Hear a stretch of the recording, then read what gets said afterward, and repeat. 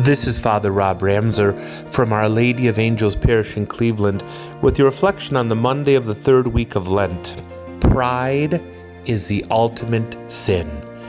It was a sin that caused Adam and Eve to fall. They thought they knew more than God. They thought they knew better than God. Could you imagine for a moment seeing paradise, having everything you could possibly need, but God putting down one rule: do not eat from this tree?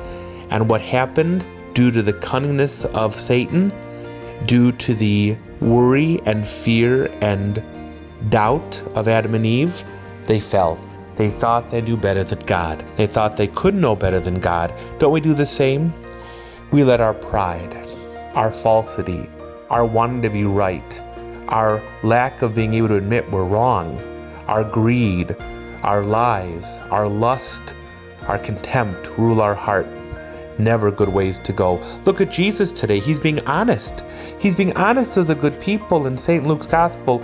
And what do they want to do? They want to throw him off a hill. They drove him out of town and wanted to throw him headlong down the hill and kill him. Why? Because he was being honest and cutting into their heart. We need to let Jesus cut into our heart today, and all of our pride, all of our contempt, all of our doubt, all of our thinking we can't be forgiven, all of our not wanting to go to confession out of anger or fear or laziness or pride needs to be dumped off Calvary Hill. It is only by the blood of the Lamb that we are saved, my dear friends. Let's not let pride stop us from knowing His joy this Lent and this Easter. Maybe it's time we examine our conscience, go to confession, and be fully cleansed and know the joy of the Lord.